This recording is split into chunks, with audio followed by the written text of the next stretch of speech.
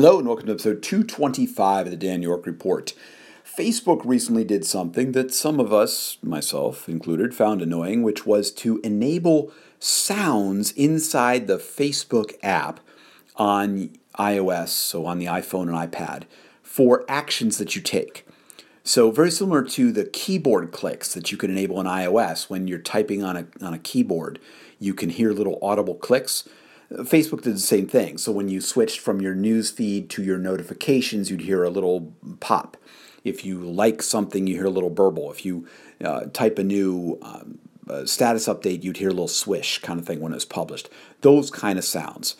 Now, some people like these things. I don't, and I went and disabled it. And here's how you disable that if you want to.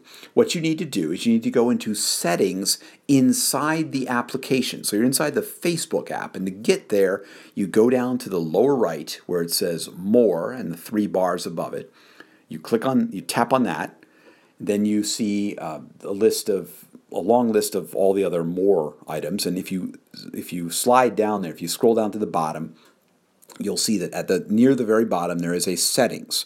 If you tap on that, you'll then see a variety of settings for the app, one of which is sounds, and you can tap on that, and then there is one choice right now, which is in-app sound, and you just tap on that little slider button to turn it off, and there you go, your sounds are gone. So from the entrance screen of the app, you tap more, then you scroll down and you tap settings, tap sounds, and then tap in-app sound, and it goes away. Now, like I said, some people like this kind of oral feedback, the audio confirmation that an action took place.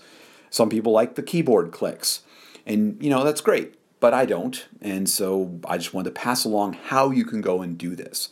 Now, I also thought it was interesting about what this says a bit about how the app design or the way we're changing in the world of mobile apps. Because if you think, about, for instance, keyboard clicks, those are changed in your generic settings app in iOS, and they apply across everything. Everywhere there's a keyboard, then that would pop up. And so it makes sense to have it available in the base operating system. So you go into the settings app and into sounds, and way down at the bottom there's a keyboard clicks that you can just tap and turn it on or off. And mine, of course, is off. For the individual apps, though, it's interesting. I first thought that I would find this inside of the settings app in iOS. So I went in there, I looked in Facebook, I looked in sounds, I looked in notifications, and I couldn't find any settings there to go and make any of these changes. So then it dawned on me to look inside the Facebook app itself, and that's where I found this and was able to go and make the change. Now, Facebook has included other settings in there as well. They've got videos for the auto playing of videos and other things that you can go and configure inside of the application. Now, what's interesting to think about is perhaps why Facebook is doing it there versus in the iOS side, and perhaps it's because they can reuse some parts of the configuration interface for the Android app. I don't know. I haven't really played with it too much to understand the similarity, but that may be why they're trying to do this. It's also just, this thing that we're seeing where people are moving to mobile apps, and you get a different user experience for each app, and you're at the mercy of the app developer into what they support and what options they give you, etc. Facebook could very well have just given us these sounds with no way to turn them off. Now, they might have gotten a lot of, criticism from people like me who want them off, but still, they could have done that. Thankfully, they did provide a way we could turn this off. But we're at the whim of the Facebook application. Now, if you think about it, in the world of the web browser, you have configuration settings within the web browser that you can set, and things you can change and helper applications and pieces like that. So every website that you view must conform to the web browser's rules. So the web browser overrides all of that. Well, here in the world of mobile apps, each app is really its own little web browser, its own little thing, whatever it's doing. It's not always a web browser. It's an app in some ways and it's pages, etc. But you get the idea. Some of them are, in fact, just shims for web browsers. But anyway, I digress.